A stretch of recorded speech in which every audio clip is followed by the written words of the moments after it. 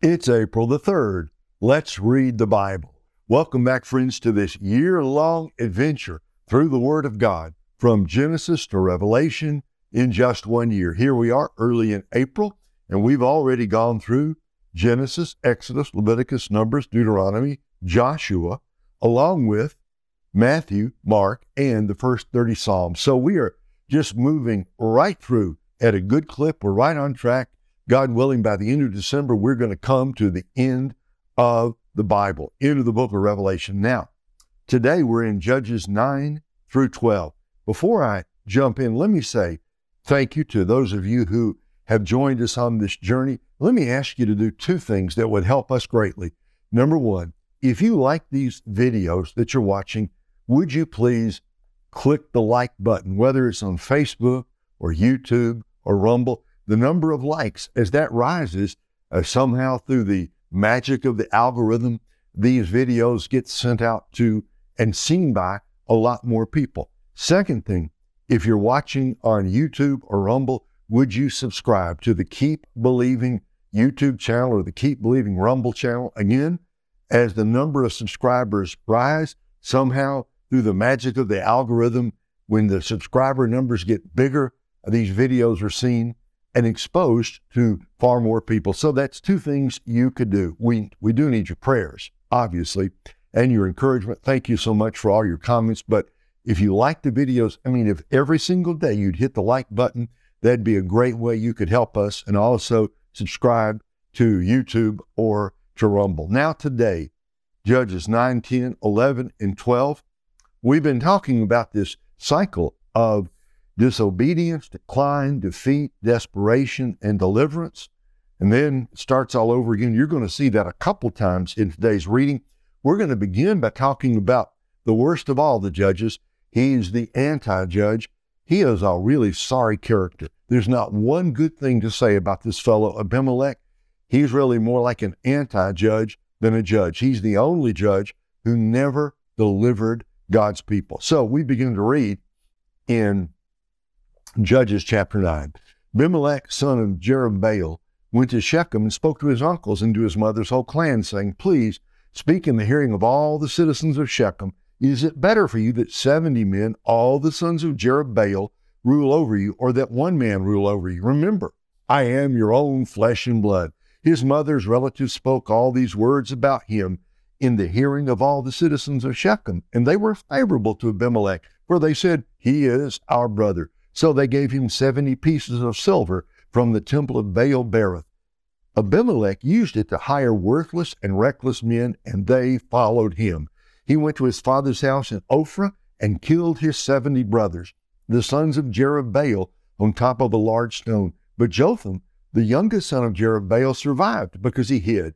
Then all the citizens of Shechem and of Beth Millo gathered together and proceeded to make Abimelech king at the oak of the pillar in Shechem. When they told Jotham, he climbed to the top of Mount Gerizim, raised his voice, and called to them, "Listen to me, citizens of Shechem, and may God listen to you." The trees decided to anoint a king over them.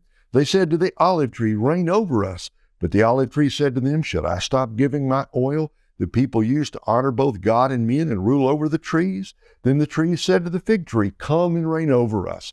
But the fig tree said to them, "Should I stop giving my sweetness and my good fruit and rule over trees?" Later, the trees said to the grapevine, "Come and reign over us." But the grapevine said to them, "Should I stop giving my wine that cheers both God and man and rule over trees?" Finally, all the trees said to the bramble, "Come and rule over us." The bramble said to the trees, "If you really are anointing me as king over you, come and find refuge in my shade. But if not, may fire come out of the bramble and consume the cedars of Lebanon." Now, if you have acted faithfully and honestly in making Abimelech king, if you have done well by Jerubbaal and his family, and if you have rewarded him appropriately for what he did, for my father fought for you, risked his life, and rescued you from Midian, and now you have attacked my father's family today, killed his 70 sons on top of a large stone, and made Abimelech, the son of his slave woman, king over the citizens of Shechem, because he is your brother. So, if you have acted faithfully and honestly with Jerubbaal and his house today, rejoice in Abimelech, and may he also rejoice in you. But if not, may fire come from Abimelech and consume the citizens of Shechem and Beth Millo, and may fire come from the citizens of Shechem and Beth Millo and consume Abimelech. Then Jotham fled, escaping to Beer, and lived there because of his brother Abimelech. When Abimelech had ruled over Israel 3 years, God sent an evil spirit between Abimelech and the citizens of Shechem. They treated Abimelech deceitfully, so that the crime against the 70 sons of Jerubbaal might come to justice, and their blood would be avenged on their brother Abimelech who killed them, and on the citizens of Shechem who had helped him kill his brothers. The citizens of Shechem rebelled against him by putting men in ambush on the tops of the mountains, and they robbed everyone who passed by them on the road. So this was reported to Abimelech. Gaal, son of Ebed, came with his brothers and crossed into Shechem, and the citizens of Shechem trusted him. So they went out to the countryside and harvested grapes from their vineyard. They trampled the grapes and held a celebration. Then they went to the house of their God.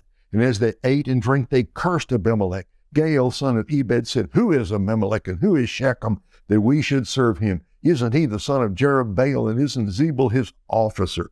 You are to serve the men of Hamor, the father of Shechem. Why should we serve Abimelech? If only these people were in my power, I would remove Abimelech." So he said to Abimelech, "Gather your army and come out." When Zebul, the ruler of the city, heard the words of Gaal, son of Ebed, he was angry. So he secretly sent messengers to Abimelech, saying, "Beware! Gaal, son of Ebed, and his brothers have come to Shechem and are turning the city against you now tonight. You and the troops with you come and wait in ambush in the countryside. Then get up early and at sunrise attack the city. When he and the troops who are with him come out against you, do to him whatever you can." So Abimelech and all the troops with him got up at night and waited in ambush for Shechem in 4 units. Gaal, the son of Ebed, went out and stood at the entrance to the city gate. Then Abimelech and the troops who were with him got up from their ambush. When Gaal saw the troops, he said to Zebul, "Look, troops are coming down from the mountaintops." But Zebul said to him, "The shadows of the mountains look like men to you." Then Gaal spoke again, "Look, troops are coming down from the central part of the land, and 1 unit is coming from the direction of the dividers." So Zebul replied, "What do you have to say now? You said, 'Who is Abimelech that we should serve him?' Are these the troops you despise? Now go and fight them." So Gaal went out, leading the citizens of Shechem, and fought against Abimelech. But Abimelech pursued him, and Gaal fled before him. Numerous bodies were strewn as far as the entrance to the city gate.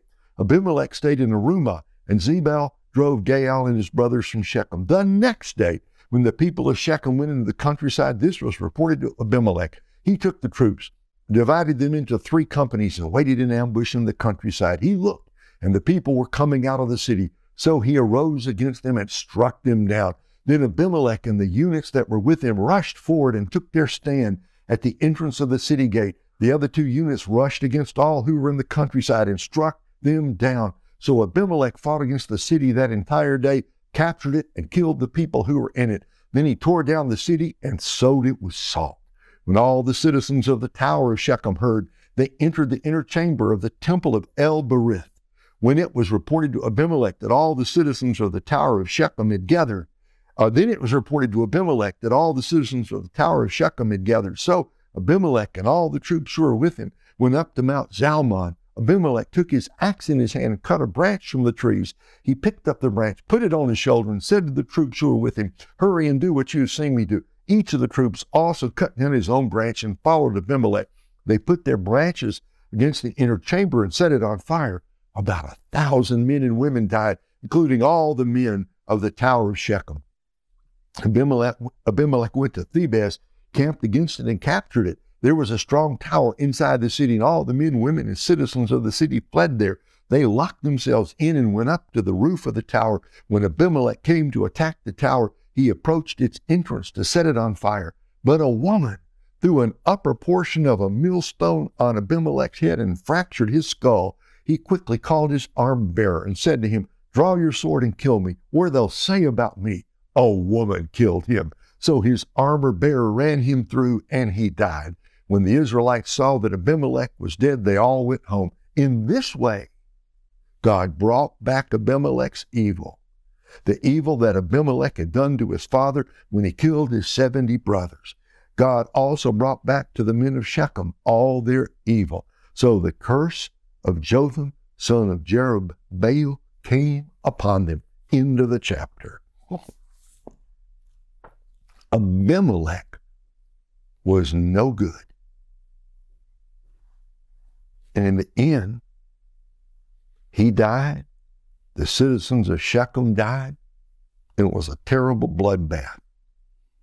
But it was the curse of Jotham, who actually is the one righteous man in this whole chapter. Everything he said came true. Be sure your sin will find you out. Judges 10. After Abimelech, Tola, son of Puah, son of Dodo, became judge and began to deliver Israel. He was from Issachar and lived in Shamir in the hill country of Ephraim. Tola judged Israel 23 years, and when he died, was buried in Shamir. Tola was a good man. After him came Jair the Gileadite, who judged Israel 22 years. He had 30 sons who rode on 30 donkeys. They had 30 towns in Gilead, which are still called Jair's villages today. When Jair died, he was buried in Kamon. Jair was also a good man.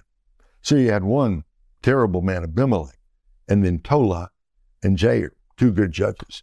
Then the Israelites again did what was evil in the sight of the Lord. They worshiped the Baals and the Ashtoreths, the gods of Aram, Sidon, and Moab, and the gods of the Ammonites and the Philistines. They abandoned the Lord and did not worship him. So the Lord's anger burned against Israel, and he sold them to the Philistines and the Ammonites. They shattered and crushed the Israelites that year, and for 18 years they did the same to all the Israelites who were on the other side of the Jordan in the land of the Amorites in Gilead. The Ammonites also crossed the Jordan to fight against Judah, Benjamin, and the house of Ephraim. Israel was greatly oppressed. So they cried out to the Lord, saying, "We have sinned against you. We have abandoned our God and worshiped the Baals." The Lord said to the Israelites, "When the Egyptians, Amorites, Ammonites, Philistines, Sidonians, Amalekites, and Maonites oppressed you, and you cried out to me, did I not deliver you from them? But you have abandoned me and worshipped other gods. Therefore, I will not deliver you again. Go and cry out to the gods you have chosen. Let them deliver you whenever you are oppressed." But the Israelites said, "We have sinned.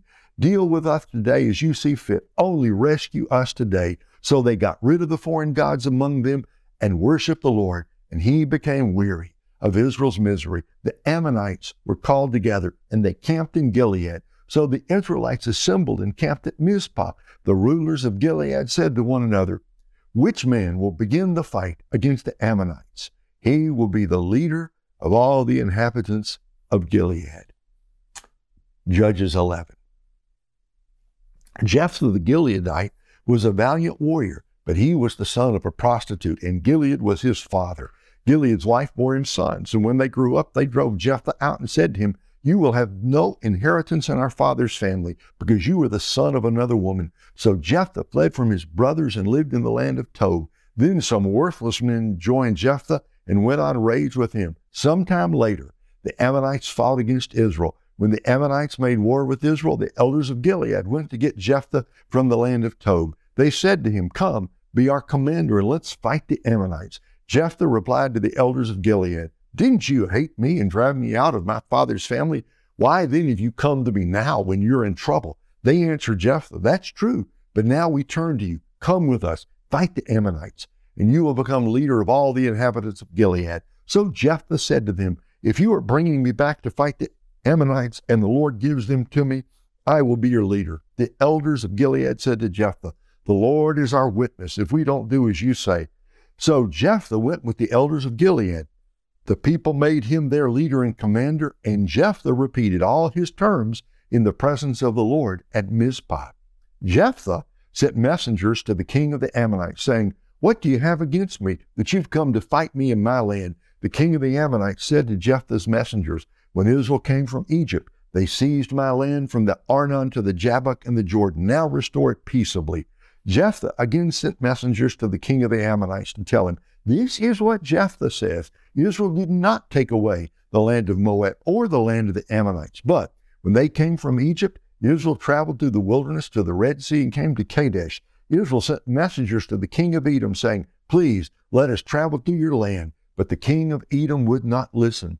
They also sent messengers to the king of Moab, but he refused. So Israel stayed in Kadesh. Then they traveled through the wilderness and around the lands of Edom and Moab. They came to the east side of the land of Moab and camped on the other side of the Arnon, but they did not enter into the territory of Moab, for the Arnon was the border of Moab. Then Israel sent messengers to Sihon, king of the Amorites, king of Heshbon. Israel said to him, "Please, let us travel through your land to our country." But Sihon would not trust Israel to pass through his territory. Instead, Sihon gathered all his troops, camped at Jahaz, and fought with Israel. Then the Lord God of Israel handed over Sihon and all his troops to Israel, and they defeated them. So Israel took possession of the entire land of the Amorites who lived in that country. They took possession of all the territory of the Amorites, from the Arnon to the Jabbok, and from the wilderness to the Jordan. The Lord God of Israel has now driven out the Amorites before his people Israel. And will you now force us out? Isn't it true that you can have whatever your God Chemosh conquers for you, and we can have whatever the Lord our God conquers for us? Now, are you any better than Balak, son of Zippor, king of Moab? Did he ever contend with Israel or fight against them? When Israel lived 300 years in Heshbon and Aroer and their surrounding villages, and in all the cities that are on the banks of the Arnon, why didn't you take them back at that time? I have not sinned against you, but you are doing me wrong by fighting against me. Let the Lord, who is the judge, decide today between the Israelites and the Ammonites. But the king of the Amorites would not listen to Jephthah's message that he sent him. Now, I pause here to say, Jephthah's quite a character. In some ways, he's like an Old Testament gang leader, son of a prostitute, kicked out of his own family. Worthless men gathered around him, leading raids. But boy, when he negotiates, I mean, he's laying down history to the king of the Ammonites. Now, watch what's going to happen. Verse 29. The Spirit of the Lord came on Jephthah, who traveled through Gilead and Manasseh, and then through Mizpah of Gilead. He crossed over to the Ammonites from Mizpah of Gilead. Jephthah made this vow to the Lord: "If you in fact hand over the Ammonites to me, whoever comes out of the doors of my house to greet me when I return safely from the Ammonites will belong to the Lord, and I will offer that person as a burnt offering." Jephthah crossed over to the Ammonites to fight against them, and the Lord handed them over to him. He defeated 20 of their cities with a great slaughter, from Aroer all the way to the entrance of Minnith and to Abel Keramim. So the Ammonites were subdued before the Israelites. When Jephthah went to his home in Mizpah, there was his daughter coming out to meet him with tambourines and dancing. She was his only child. He had no other son or daughter besides her. When he saw her, he tore his clothes and said, "No, not my daughter. You have devastated me. You've brought great misery on me. I have given my word to the Lord and cannot take it back." Then she said to him, "My father, you have given your word to the Lord. Do to me as you have said, for the Lord brought vengeance on your enemies, the Ammonites." She also said to her father, "Let me do this one thing. Let me wander 2 months through the mountains with my friends and mourn my virginity." "Go," he said, and he sent her away 2 months. So she left with her friends and mourned her virginity as she wandered through the mountains. At the end of 2 months, she returned to her father, and he kept the vow he had made about her, and she had never been intimate with a man. Now it became a custom in Israel that 4 days each year, the young women of Israel would commemorate the daughter of Jephthah the Gileadite. It's one of the great questions that gets asked. Whatever else you want to say, this vow was stupid. It was stupid. It was foolish. Was he thinking an animal would come out? Offer an animal? It was still foolish to say that, dangerous and reckless.